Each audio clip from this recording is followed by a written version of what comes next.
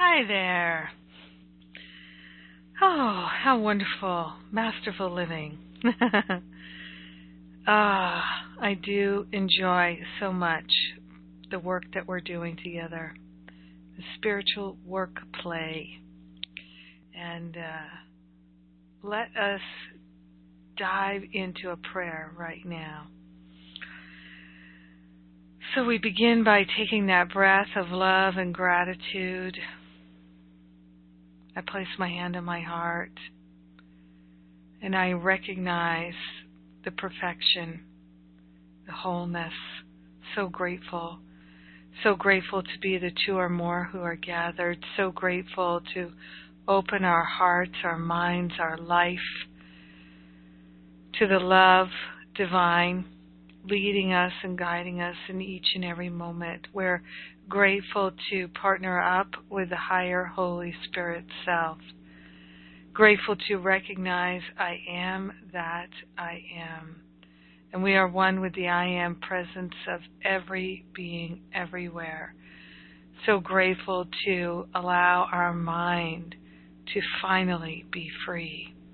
We're surrendering all sense of lack and limitation, all sense of separation. We're celebrating the union, the unity of all life.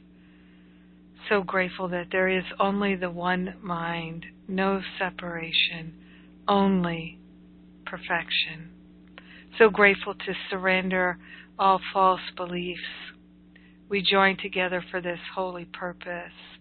What I know is that our time together is deeply healing, restorative, and nourishing. It is expansive and clarifying. We celebrate our time together as a time of activation for our miraculous life. In gratitude, we share the benefits with everyone because we're one with them.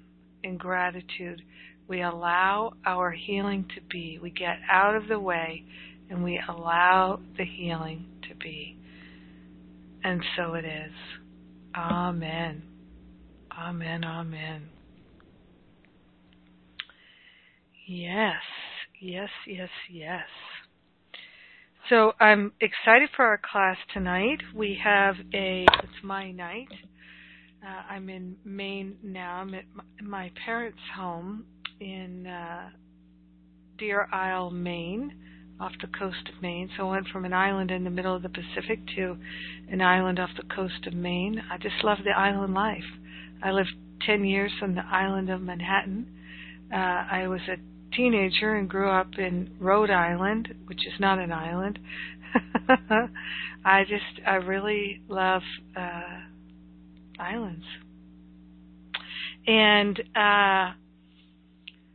so I'm excited. We're doing the one-on-one appointments, and I've got a little conflict, I realized, and so I'm going to have to reschedule a few people. And I'm going to open up some more time. It's interesting. Sometimes it seems like a lot of people are eager to make appointments, which makes me very happy. And it also fills up my calendar. So it will be spread out over a number of weeks, and I look forward to that. And it's so happy-making to me to be able to have the one-on-one time with you, especially, well, not especially, but it's a wonderful thing to get to know you and to go on this journey with you, and I feel privileged to be able to do that. And thank you. And these appointments are totally optional, so if you don't wish to make one, that's completely fine. It's an opportunity for you to ask any questions that you have, and for me, it's an opportunity to get to know you. I also would like to let you know that from now forward in the year, our classes are going to start to end more at the 75-minute mark. So the first few months, there's so much that I'd like to share with you as quickly as I can, so we have longer classes than what is going to be normal for most of the year.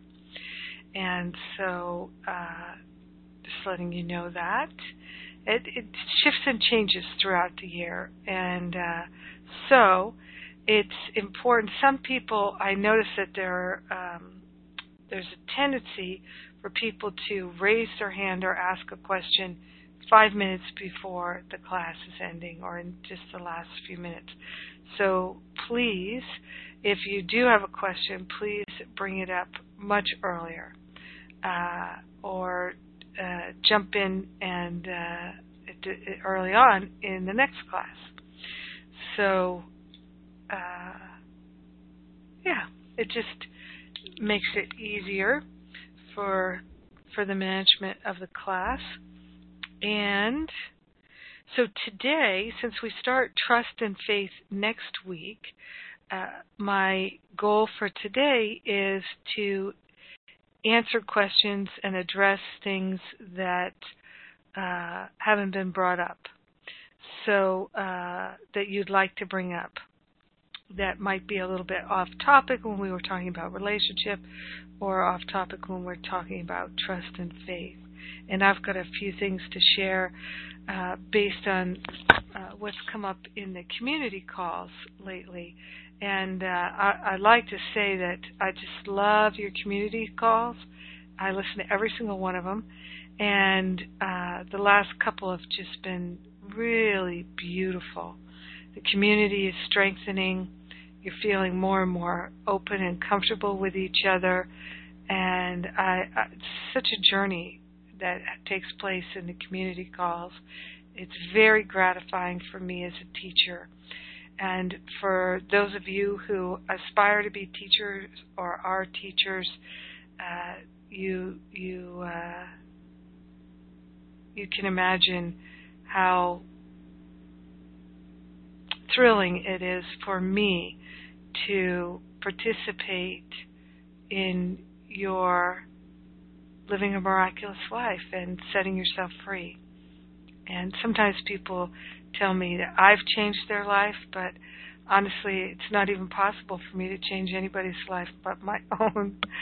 But I appreciate participating in you changing your life and supporting you in doing that. It truly is my answered prayer to be able to do that, to be truly helpful.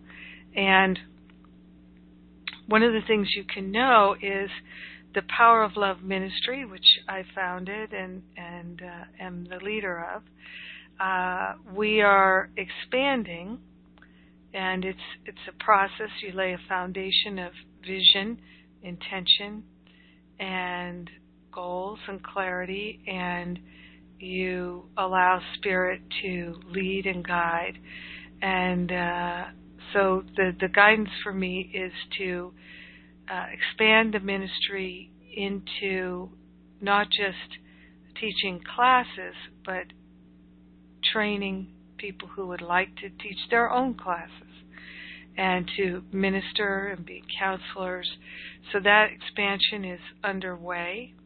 It will be evolving, and I know I'll be sharing that with you.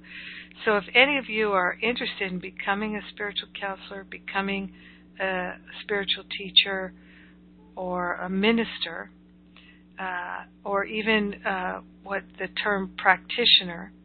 Practitioner is someone, in my training as a spiritual practitioner from the Agape community, practitioner is one who is holding that space of consciousness for everyone. And it's a sacred thing to do. And I became a practitioner in the year 2000. I became a minister in 2006. And some people are not interested in being a minister, but they would really like to refine their mind and be a practitioner. Others would like to be a spiritual counselor and to help people that way. So this is what we're expanding into. And we have a spiritual counseling training next month, I will have more of them, but next month we're having the intensive. And the Year of Masterful Living is the foundation for my spiritual counseling training. So you can know that as well. And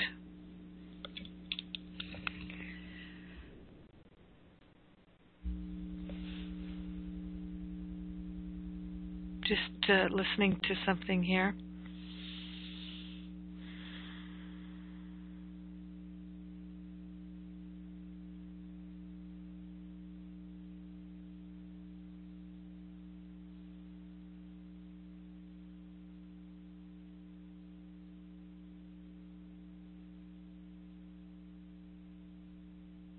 And you can certainly ask me questions about any of that.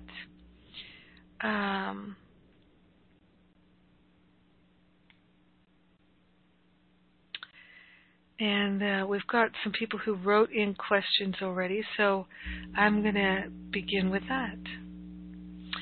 Sarah writes in, Dear Jennifer, first I would like to thank you for a wonderful Masterful Living class. You are wonderful. Second, I have a question that has been lingering in my mind for quite some time now, even before I attended this class.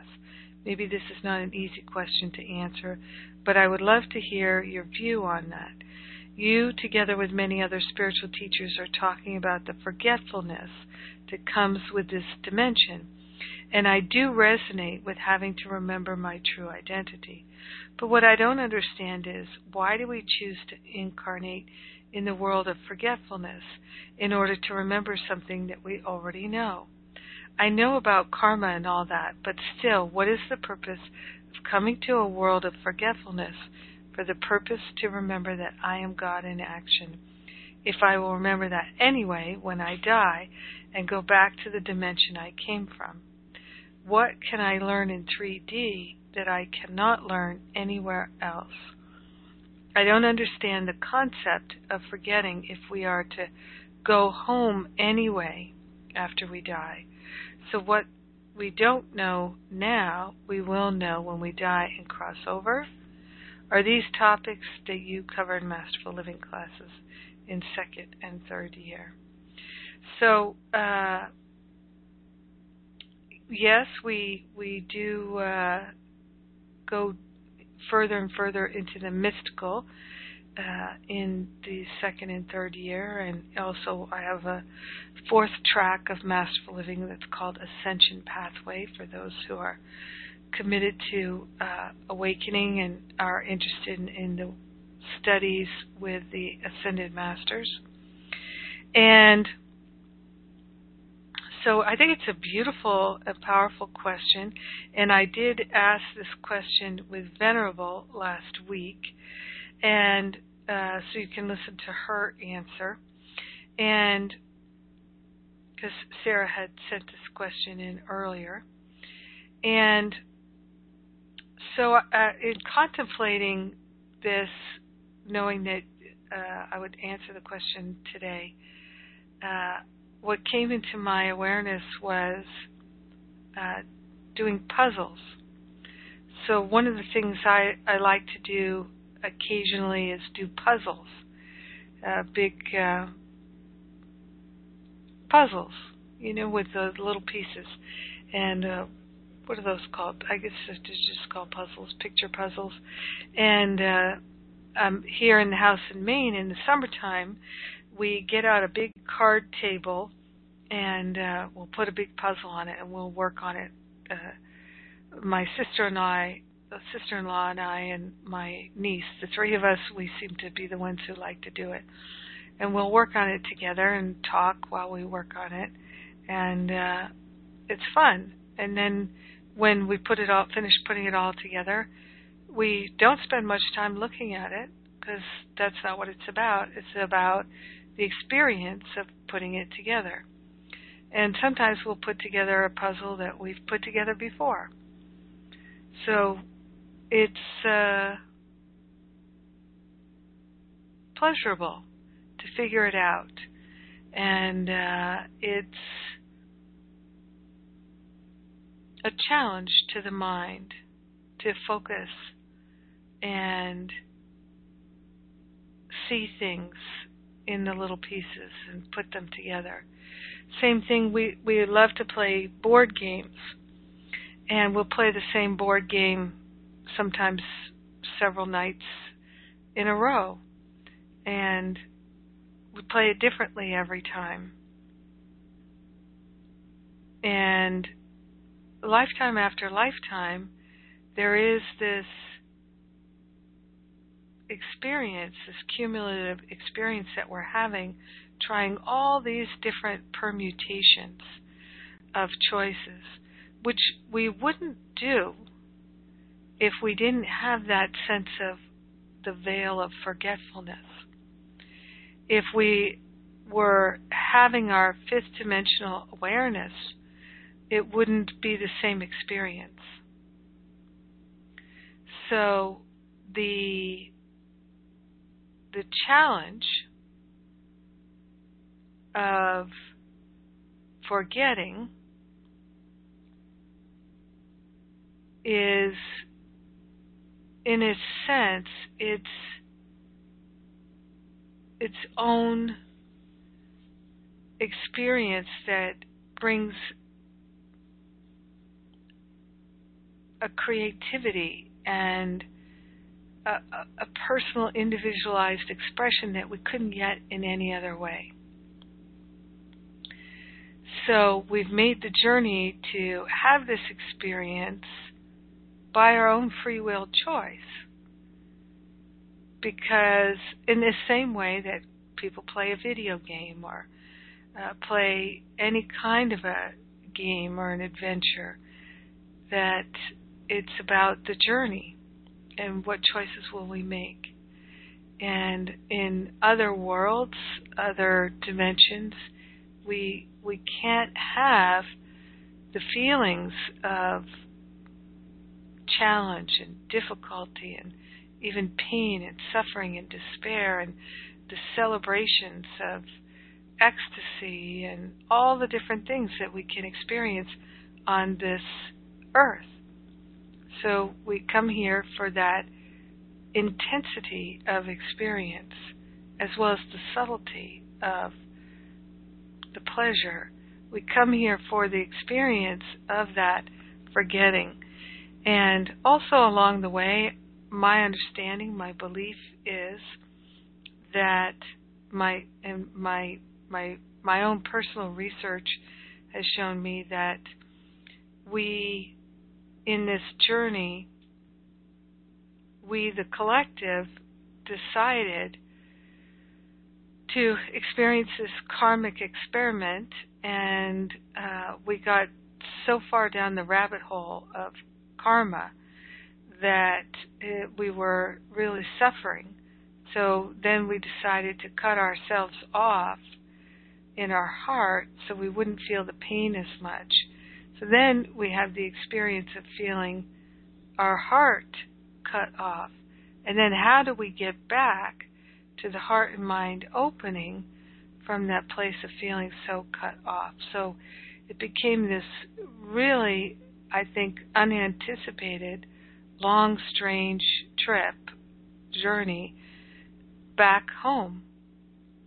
So why did the prodigal son leave home, squander his inheritance, only to discover the value of his family and his home and go back home again?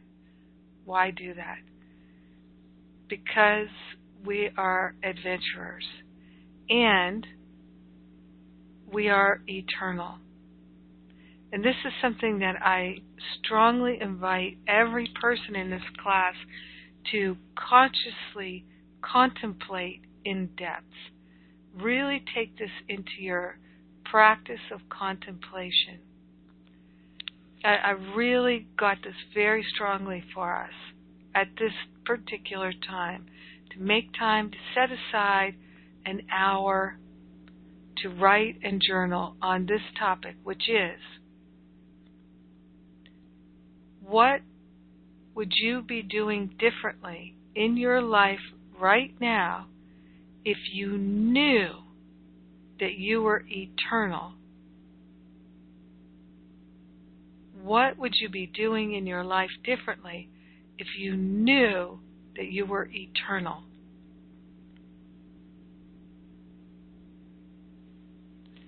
If you weren't bound by time and space, what would you do differently if you knew you were eternal?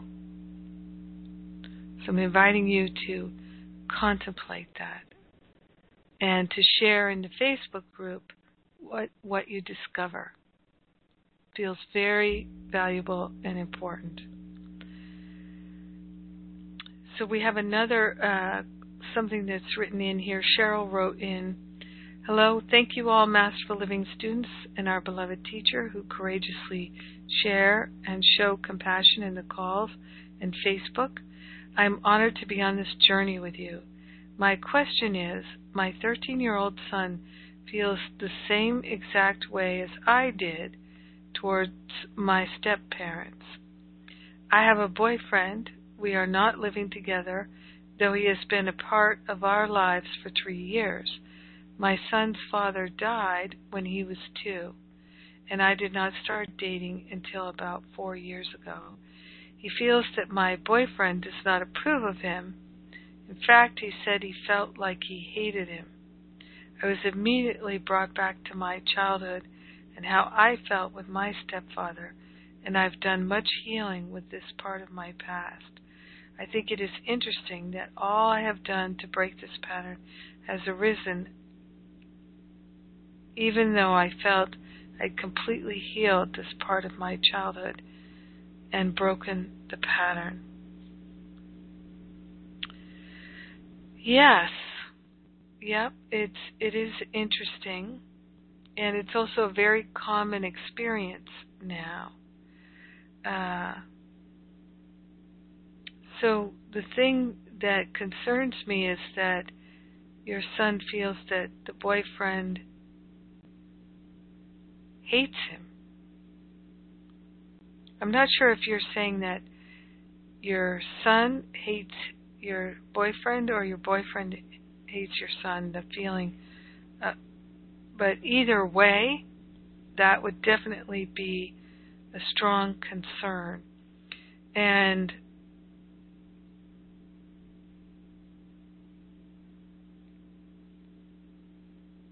I'm just feeling this. So there's not really a question in here, but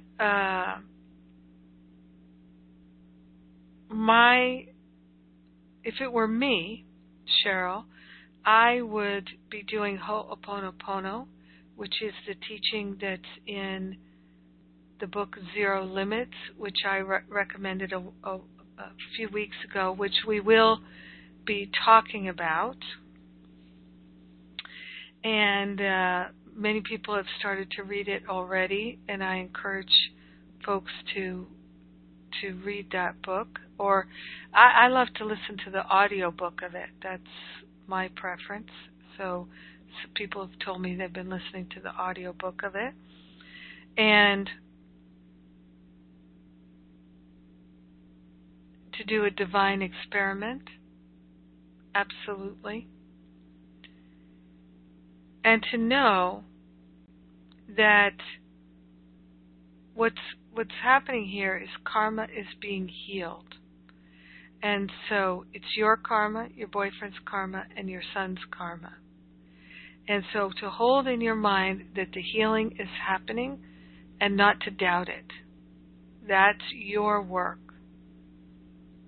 And to not judge.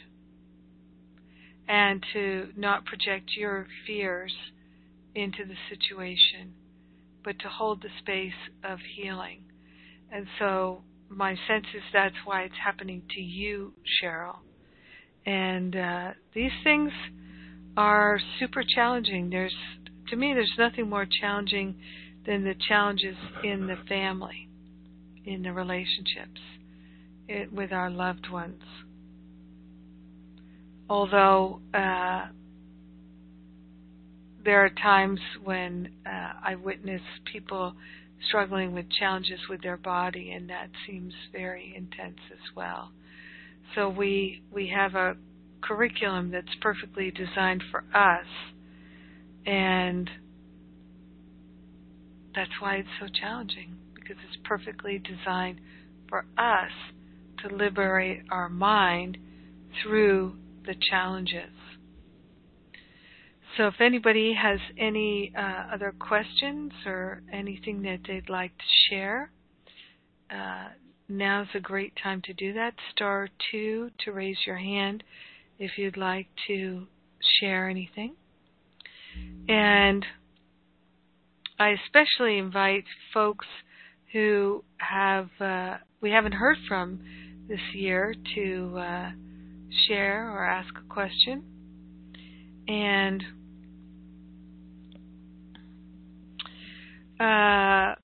one of the things that has come up in the community calls, which again have just been so beautiful, one of the things that's come up about is parenting. Through talking about the relationship classes that we've had.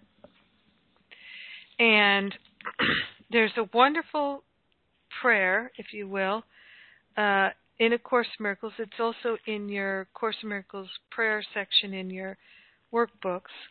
It's on page 90 of the text, and I'm just pulling it here. It's the end of, very, very end of chapter 5, where it says that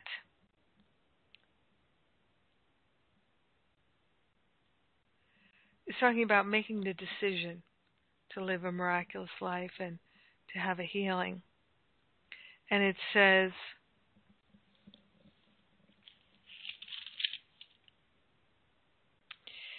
actually, I'm going to start with paragraph 5. It's section 7, chapter 5, paragraph 5. Whenever you are not wholly joyous, it is because you have reacted with a lack of love to one of God's creations. Perceiving this as sin, you become defensive because you expect attack. Remember, the attacker always feels attacked. So when you've reacted to someone with judgment, with complaints and criticism, then there is the joy is gone out of our life. So then, because we have been attacking, we expect attack. And it says the decision to react in this way is yours and can therefore be undone. It cannot be undone by repentance in the usual sense, because this implies guilt. If you allow yourself to feel guilty, you will reinforce the error rather than allow it to be undone for you. Decision cannot be difficult. This is obvious if you realize that you must already have decided not to be wholly joyous, if that is how you feel. So if you don't feel joyous, it's because you decided not to feel joyous.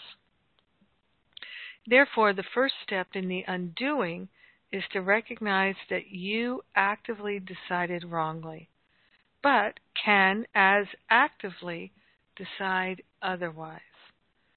So just recognizing, taking responsibility. Oh, I decided wrongly. I decided to be unloving.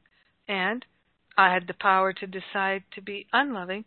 I can now decide to be loving. So we can just start with being loving with ourselves and not allowing ourselves to go into guilt and blame and shame and all of that. It says, be very firm with yourself in this and keep yourself fully aware that the undoing process, which does not come from you, is nevertheless within you because God placed it there. Your part is merely to return your thinking to the point at which the error was made and give it over to the atonement in peace. So while you made the decision to be unloving, the undoing and how to undo the consequences and the results and the experience that is the result of your reaction, of that's unkind, unloving, judgmental, critical, whatever it was. All the undoing, Holy Spirit's going to do it for you. So your part is merely to return your thinking to the point at which the error was made and give it over to the atonement in peace. So you take your mind and you bring it to your decision point. So you're cultivating the awareness of when you decided to be unloving. So your awareness expands to see, I'm the one who decided. So my upset, the guilt, the blame, the shame, all that stuff that's going on, it's all what the byproduct of my choice. So I made that choice. Now I can make another choice. So it says here then, say this to yourself as sincerely as you can, remembering that the Holy Spirit will respond fully to your slightest invitation. I love that. The Holy Spirit will respond fully to your slightest invitation. So here's what you say. 5 lines. I must have decided wrongly because I am not at peace. I made the decision myself, but I can also decide otherwise. I want to decide otherwise because I want to be at peace.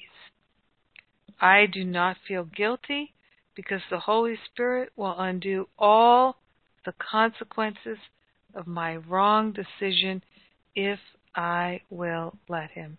I choose to let Him by allowing Him to decide for God for me.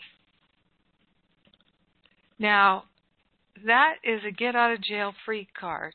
I don't know if you're all familiar with the game Monopoly, but I grew up playing Monopoly. I still play Monopoly with my nephew. And Monopoly was my favorite game when I was a kid. Just loved it.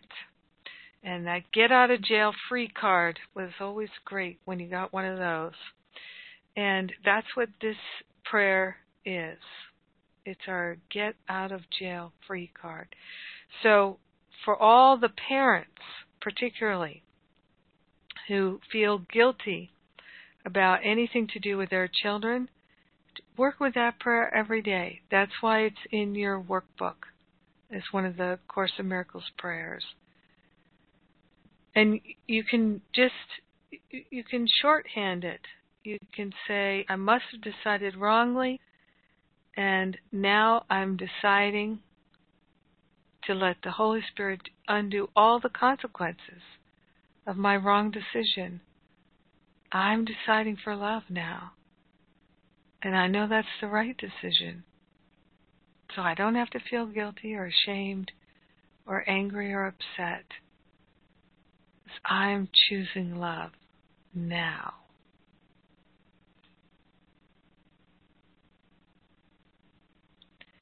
So anyone who is talking about, or anybody who would like to discuss this, we can do that now.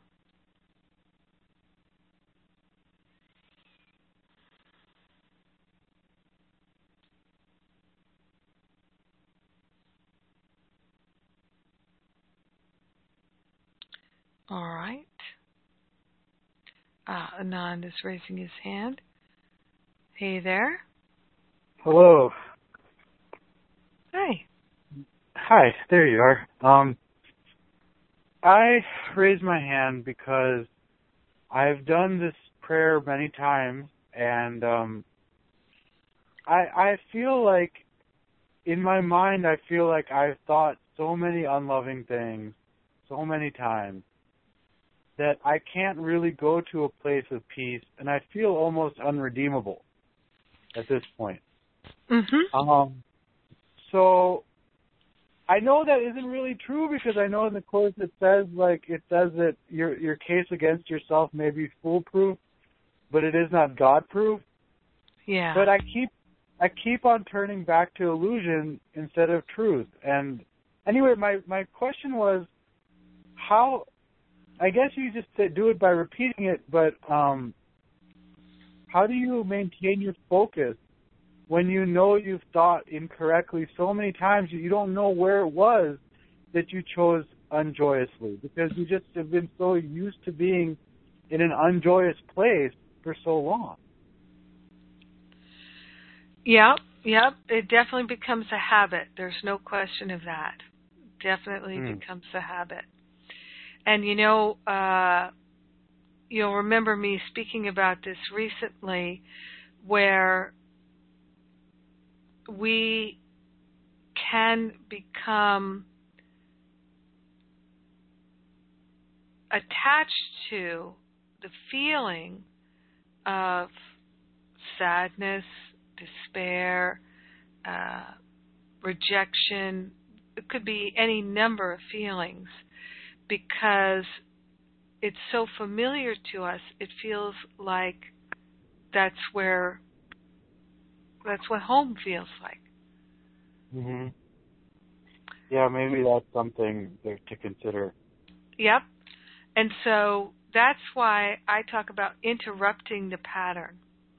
By when we notice that we're feeling that familiar kind of upset, whatever kind it is, it could be anything. People have all different kinds. And you start to move into agreeing with it, resonating with it, and spiraling downward, then it's about interrupting. Whoa. Sorry, all of a sudden the whole system everybody became unmuted all at once. Sorry about that.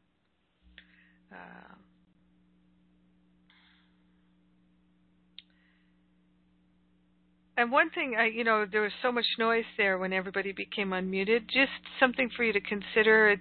It definitely makes for a more powerful class if people are more focused and not multitasking if you don't have to. So just mentioning that again. But so we start to spiral downward, and partly because it just feels so familiar. And I know for myself, I used to think I have to ride this train to the end. And that's how I started to realize, okay, I can get off the pain train. I can get off the pain train as soon as I realized I stepped onto it. Or I can watch the pain train, or I can observe, rather, the pain train pulling into the station of my mind and say, yeah, I'm not getting on that train. So we're training ourselves not to get on the train, and or to get off the train as soon as we realize we're on it. So that's the what to do in case of freak out or meltdown. That's those steps that are in your workbook. And I know they're very helpful if we can actually engage those steps. And they're simple. Anyone can do them. And our willingness is really all that is required for our healing and our awakening. So it's also that way of interrupting the pattern is to say, as soon as you recognize the pattern is attractive, it's been triggered, to say, I'm truly not interested in this anymore. So we can say this prayer on page 90, but what it's talking about is to make the decision. So what it says is, I want to decide otherwise because I want to be at peace. Now, look, I don't want to quibble with Jesus, but there's a difference between wanting to decide otherwise and actually deciding. And so it's not enough to just say the prayer. It's about putting your heart into it and saying, I am deciding otherwise. And I have found, Anand, it's very valuable that when there's fear, when there's sadness, when there's anger and resentment, hurt, and blame and shame and all that stuff coming up for healing, to take the emotion that is being generated and to channel it in a healing way. So to be able to say it with emotion, I want to decide otherwise because I want to be at peace. I am willing to be at peace. I am deciding to be at peace. And I don't need to feel guilty because the Holy Spirit will undo all the consequences of my wrong decision if I let Him. And I choose to let Him by allowing Him to decide for God for me. So you see, at the very end there, it's I am allowing. I'm allowing it. I'm saying yes. Holy Spirit, do it. Do it. Undo all the consequences. I made the decision not to be at peace. I don't know when I made it. And it's fine. I mean, the invitation here is to take yourself back to that moment so you recognize it. You start training yourself so that the next time when the same type of moment arises, your mind goes, oh, this is where the wrong decision is becoming tempting. And so I can realize, oh, yeah, last time I made the wrong decision, I backtracked, went to the Holy Spirit and said, okay, let's undo all the consequences of the wrongdoing. But here I am again at the same kind of moment. I can make a different decision this time. I can make the right decision this time. Does that make sense? Is that helpful? Oh, wait a second. Let me unmute you. Sorry about that. Okay, no problem. Can you hear me now? Mm-hmm. Okay, how do I reestablish my connection with the Holy Spirit? Because I feel like I'm out here by myself, and I feel kind of like I'm trying to talk to God, or I'm trying to talk to the Holy Spirit. I don't know what I'm trying to do mentally, but I know that the ego is answering because it's coming back really harsh and full of a lot of mistaken thoughts. And so I was wondering if you had anything to say about how I can feel like I'm connected to the Holy Spirit, or how I can reestablish my connection with the Holy Spirit, if that makes any sense. Yeah, it does. So I think it's valuable, Anand, to, rather than think about it as reconnecting to the Holy Spirit, or reestablishing the connection, we're surrendering the blocks to love. Rather, because it's our surrender of the blocks to love that allows us to experience the connection that's always there. And so it's the things that we hold in our mind, the unloving thoughts that we hold in our mind, that disconnect us from the flow of love. And so it's about, do you remember the part earlier in the year where I talked about the 10,000 things? The 10,000 things. I'm sorry, I don't remember. So I talked about sharing that I realized that I had about, on an average day, 10,000 negative things come up into my mind. 10,000 opinions, 10,000 judgments, 10,000 blocks to love, literally. Mm-hmm. Because there was one about every 6 or 7 seconds. whatever. And so, I mean, it was just constant flow, and then there were many times when it was just, well, anyway, so I just picked a number, 10,000. And I said, okay, let's look at this realistically. If when I sincerely am no longer interested in that judgment, then the Holy Spirit can remove it from my mind.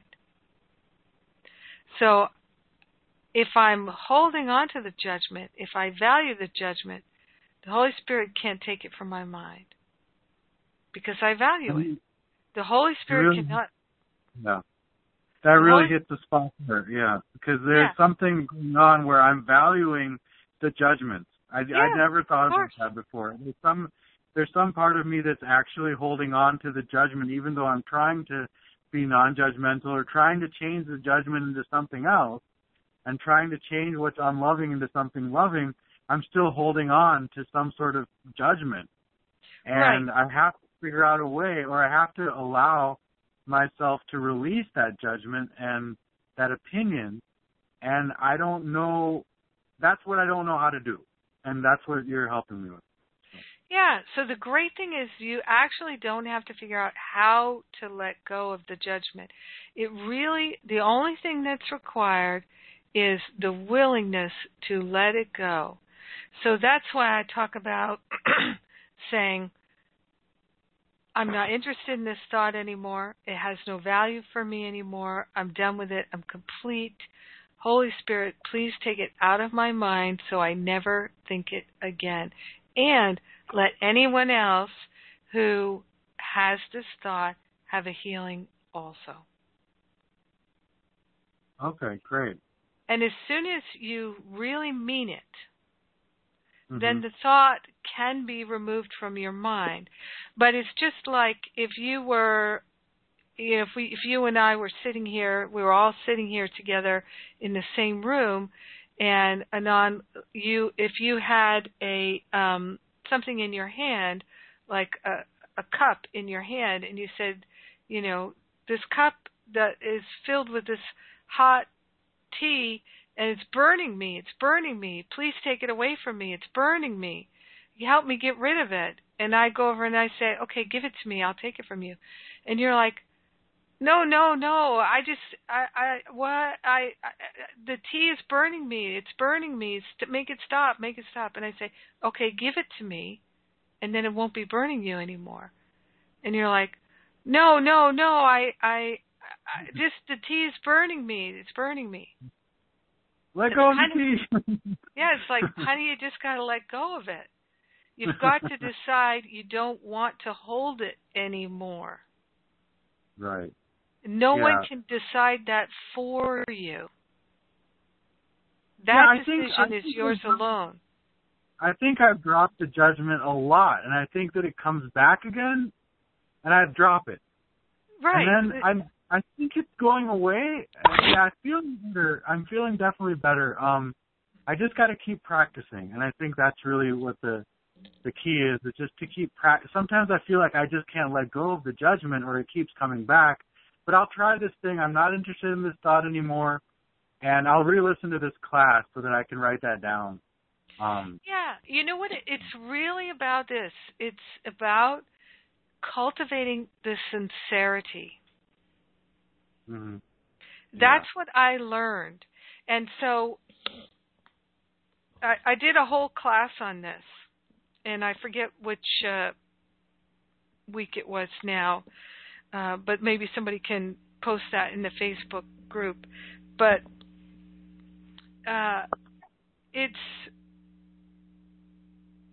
this work requires our sincerity.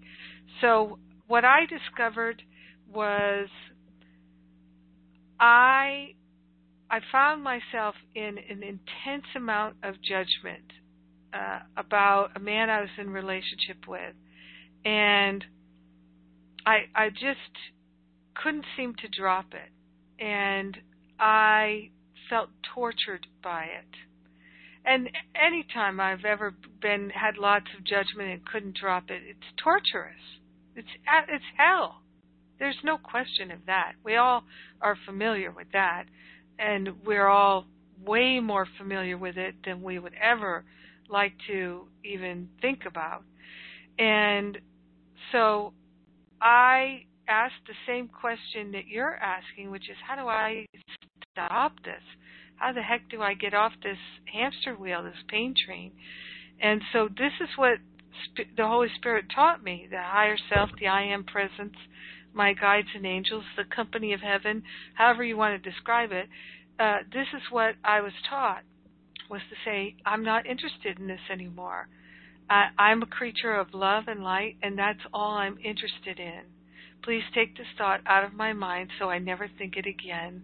I'm done with it, and let everyone else who thinks this thought have a healing as well. And so I would do that, sometimes lying on my floor, completely declaring my willingness by lying on the floor, total surrender, abject surrender, saying, please take this thought out of my mind. And then I would, tears running down my face. And then I would feel complete, and I would get up, and I wouldn't even walk 2 steps, and the thought would come back into my mind, the judgment, the complaint, the condemnation. Mm-hmm. And when I was first journeying with this kind of experience, I would feel deflated. Like, oh my God, I can't even hold to it for 5 seconds. What is wrong with me? Is how I would feel. And then the guides and angels would say, no, there's nothing wrong with you. It's just you're still interested in that thought. It still has value for you. What do you think the value is? Do you really need that thought? And so I just would keep handing it over. I made the commitment. I'm going to hand it over every time I consciously recognize I'm thinking of it. And so hand it over, hand it over, hand it over, hand it over. And what I realized, Anand, is if I could surrender it sincerely, then it would be gone forever. It really would be gone. And the temptation to think it again just would disappear. It would dissipate. So I realized I'm just going to keep doing this until I'm really sincere. And so I realized if I started with 10,000 negative thoughts and I could hand over 10 of them a day, then in 3 years I would have completely healed myself of all 10,000. Because 10 a day for 3 years, you can get the 10,000 done. And when I realized that, I said, you know what? I can do a 3-year plan. I could definitely do a 3-year plan. That feels so doable to me. And then I was inspired not to give up and to keep going. Yeah, I think that for me, it's just it's a matter of sticking to one tool and using the heck out of it. Because I switch around a lot, or sometimes I just put everything away. I don't want to look at anything. I don't want to do anything. And so I've been doing this for a long time, and it gets frustrating. But I feel like I'm there already. I feel like I've made so many strides. I feel like I've done so many things. Mm-hmm. But and I feel like I just got to keep at it. I just got to keep at it and not give up. And that's right. It's about consistently interrupting the pattern, because that's how you demonstrate that you truly, sincerely are not interested anymore. Right. So as soon as the thought would start to come into my mind, I would feel my peace disturbed, and I would go, nope, nope, nope, not happening, not going there now. Change the tune. So you change the tune to, okay, what am I interested in instead of that? I'm interested in love. I'm interested in peace and joy. I'm interested in having a nice lunch. I'm interested in hearing the bird songs.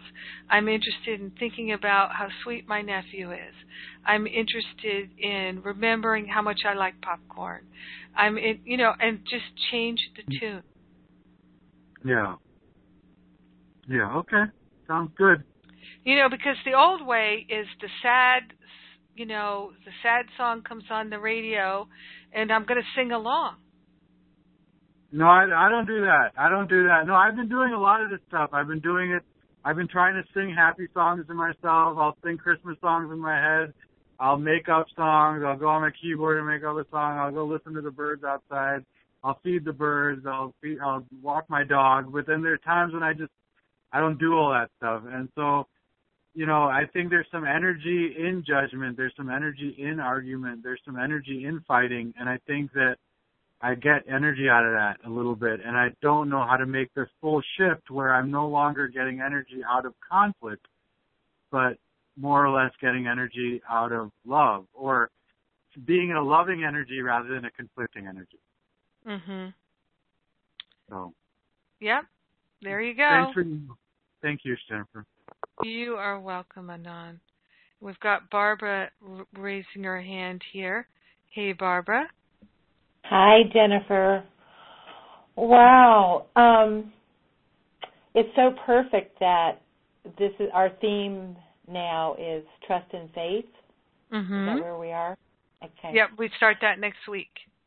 Okay. Well, I just feel like I feel like this whole lifetime, if not others, that I've been on my spiritual quest, and all the things you talk about and all the things as far as turning it over and, to our high Holy Spirit and God.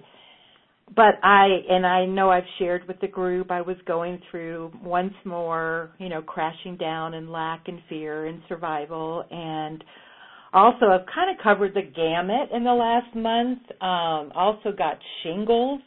Oh, my God. And so that's been quite a challenge physically. Oh, my God. And then relationships like letting go and letting my children, just knowing that they're on the journey they need to be and be loving and, let go, that I don't have control over it, And so the key that happened, Jennifer, is when I was really down to the depths of all of it, was this voice inside of me said, you have to solidify, before you're going to really let yourself turn this over, really surrender, you've got to solidify your faith in what you're turning it over to.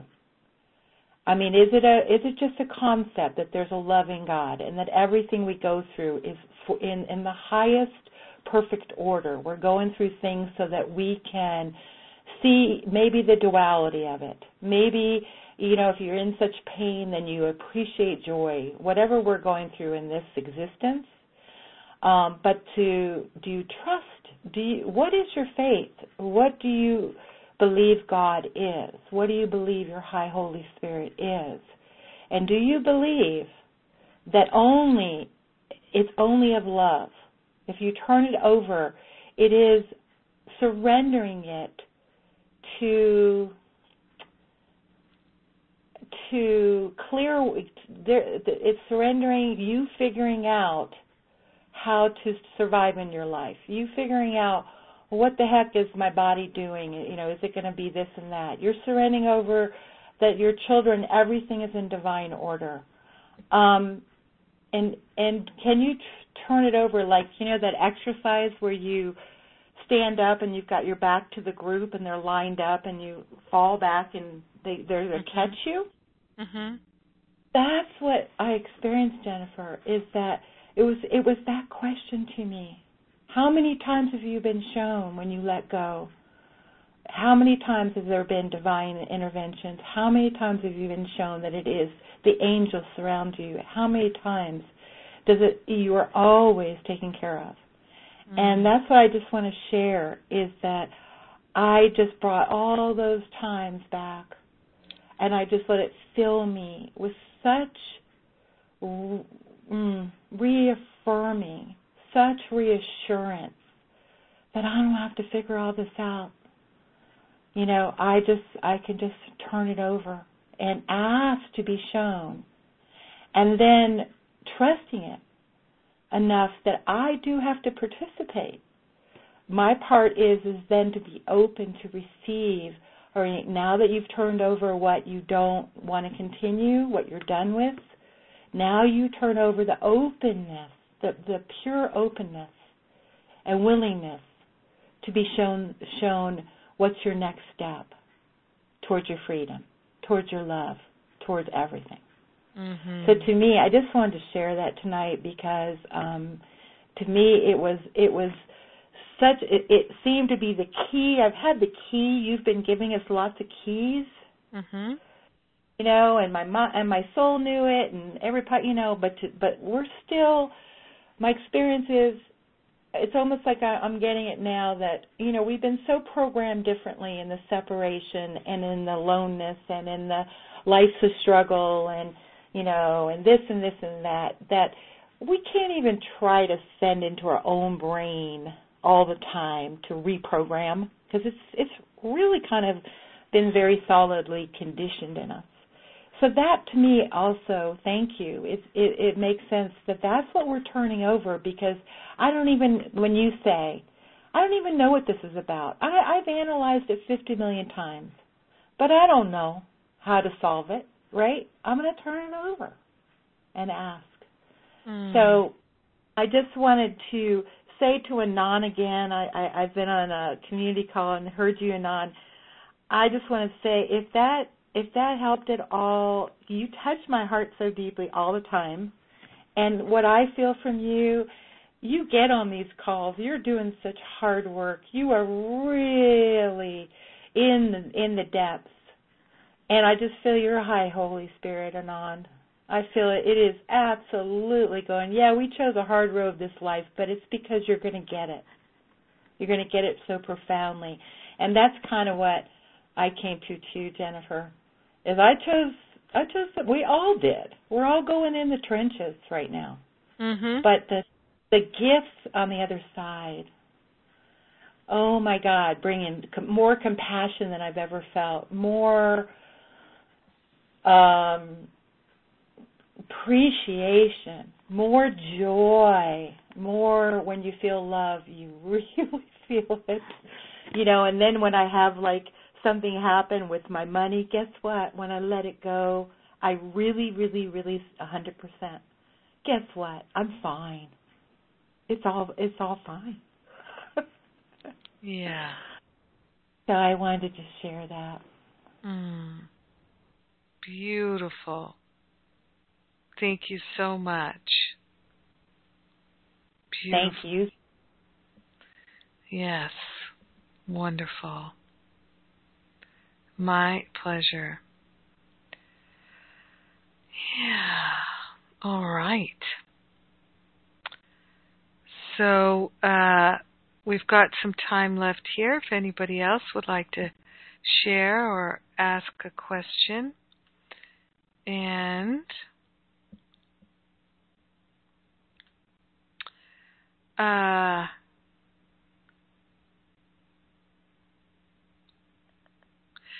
another thing that came up in a recent community call was talking about masculine and feminine power. So I would like to share my own understanding of masculine and feminine power. And so, and we all have our masculine essence and our feminine essence, and for some of us, we're far more feminine than we are masculine.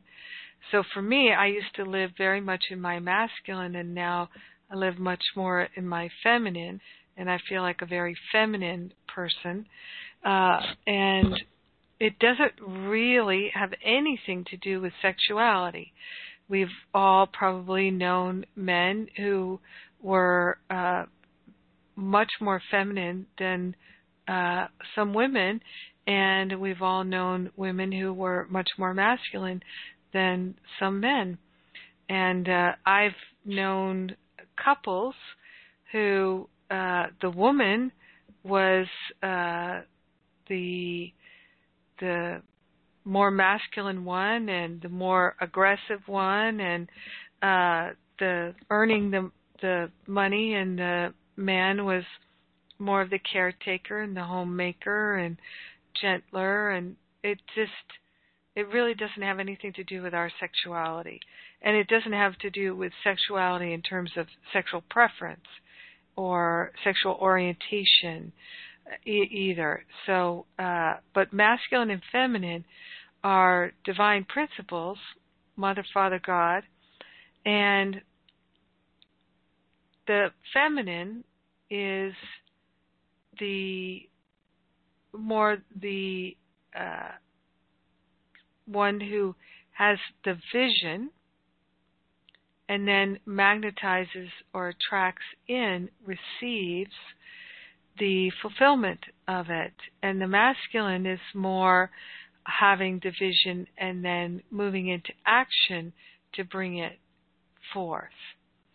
And you can just look at the masculine male body, and the male is more the giver, and the masculine is more about giving, and the feminine is more about receiving. And you can see that reflected in our physical bodies. So, masculine power is not about controlling. That's ego.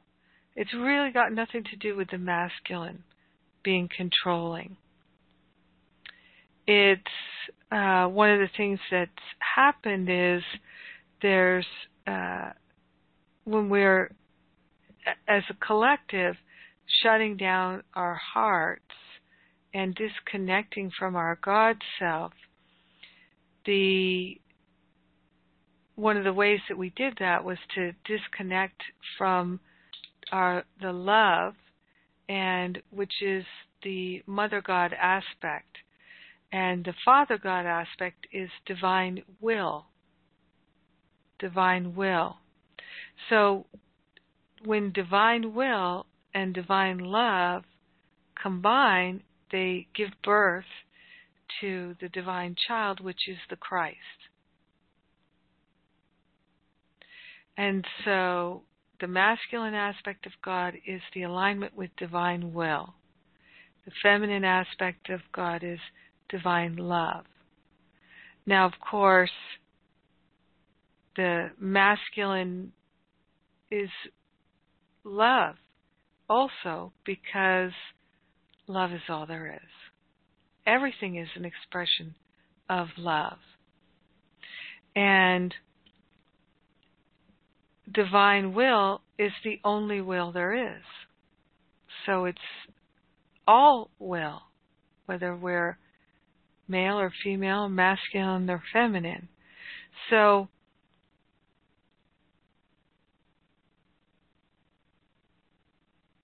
when we align with divine will, then we are more in integrity with ourselves, our true self.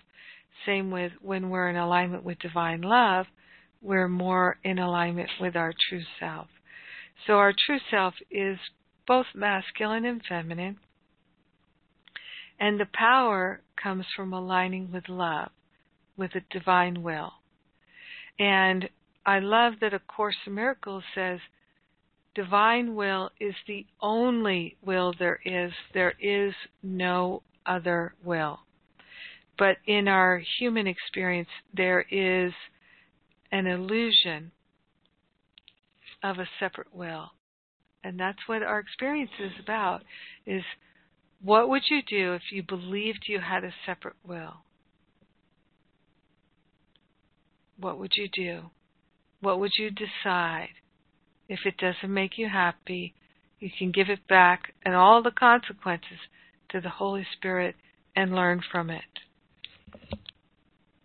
It's actually an amazing and spectacular system, and we've just gone so far down the rabbit hole, but now we're coming right up out of it super fast. The dark ages are long gone. Yes. One thing that I know when we were coming to the 2012 time frame, which is years ago now, and it's all the talk about the Mayan calendar was happening, something someone said to me that I felt really true to me was that the days and the nights in the Mayan calendar were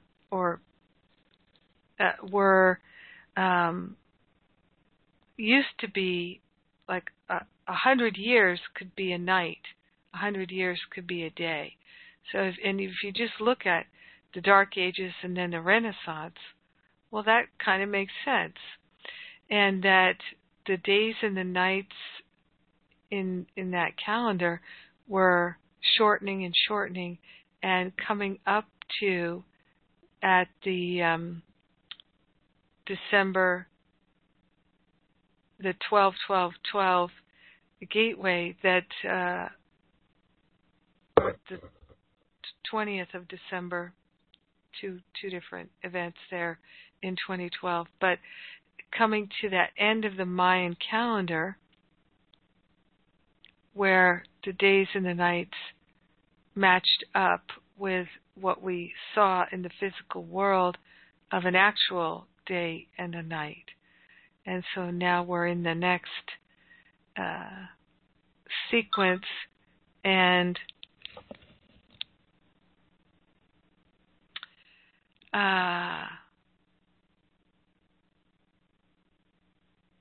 sorry, just got an interruption there. And so this feeling that many of us have, that time is speeding up. Time isn't speeding up. More light is coming into the third dimension. And so our vibration, our frequency is quickening. And so we're experiencing things in that quickening. So again, I'd like to go back to ask you, please, to truly contemplate what would you do differently in your life now if you knew that you were eternal, that there's no time limit for you. You're eternal. And I look forward to hearing what comes up for all of you. So there we are. And I am going to say a prayer and play a song. And I'm excited about that. And then next week, we start our Trust and Faith. We've got our one-on-ones happening. And if you haven't been able to schedule one, more times will be opening up. Fear not. I will. If you're interested in having that one-on-one, we will find the time in the weeks to come. And I so look forward to it. And you can still join me in the Spiritual Counseling Intensive. There's still some space available. And also for, I know we have a lot of Year 2, 3 in Ascension Pathway people listening to this class. We've got the Advanced Masterful Living Student Retreat for people who've done Year 2 and beyond, or in Year 2 and beyond. And then we have the Stop Playing Small Retreat. So everyone who's coming to those events in North Carolina next month, I know we're going to have a wonderful time. And just a reminder, too, if you would really like to come, you'd like a payment plan, we'll do everything we can to support you in doing that work and coming to join us. So I invite you to place your hand on your heart once again. And we are grateful and thankful that our life is the life of God, and our mind is the mind of God, and our heart is the heart of God. Our hand, our very hand, is the hand of God. We're grateful and thankful that God is closer than our hands and feet. It is our very nature. We are one with the infinite. We are grateful and thankful to know the love of God is all that we are, all that we ever will be. The love of God is everyone we meet, and we are grateful to recognize our brothers and sisters in Christ.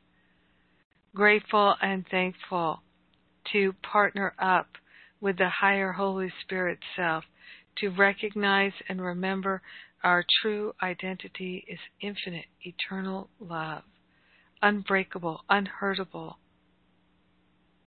and knowable. So we are grateful and thankful to recognize that we are remembering the truth that sets us free. In gratitude, we go forth and multiply the consciousness of the all good. We give thanks that we can share, and we do share, the benefits of our healing, our expansion, our clarity, our freedom with everyone because we're one with them. So grateful and so thankful to claim our good. In gratitude, we allow the healing to be, we accept it as done, and we give thanks. And so it is. Amen. Amen, amen, amen. And the song I'm going to play today, someone posted in the Facebook group. I forget who it was right now, but it's a great song. I just love it. It's called Beautiful Day by Jamie Grace. Beautiful Day by Jamie Grace. God bless you. I love you. Mwah. Have a great rest of your week.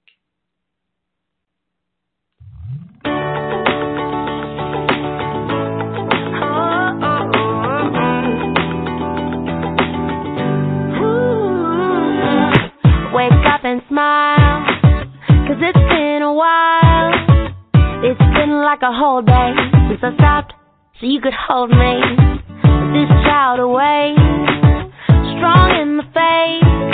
Lord, you are the refuge that I can't wait to get to, 'cause I can't let it day go, can't let it day go by without thanking you for the joy that you bring to my life. And ooh,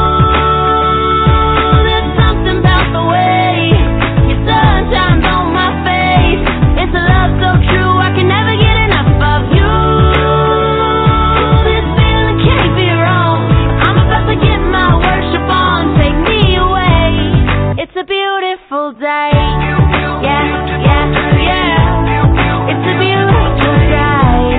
Yeah, yeah, yeah. When trouble seems to rain on my dreams, it's not a big deal. Let it wash all the bugs off my windshield, 'cause you're showing me that in you I'm free, and you're still the refuge that I've just got to get to. So I won't let it say go, won't let it say go by.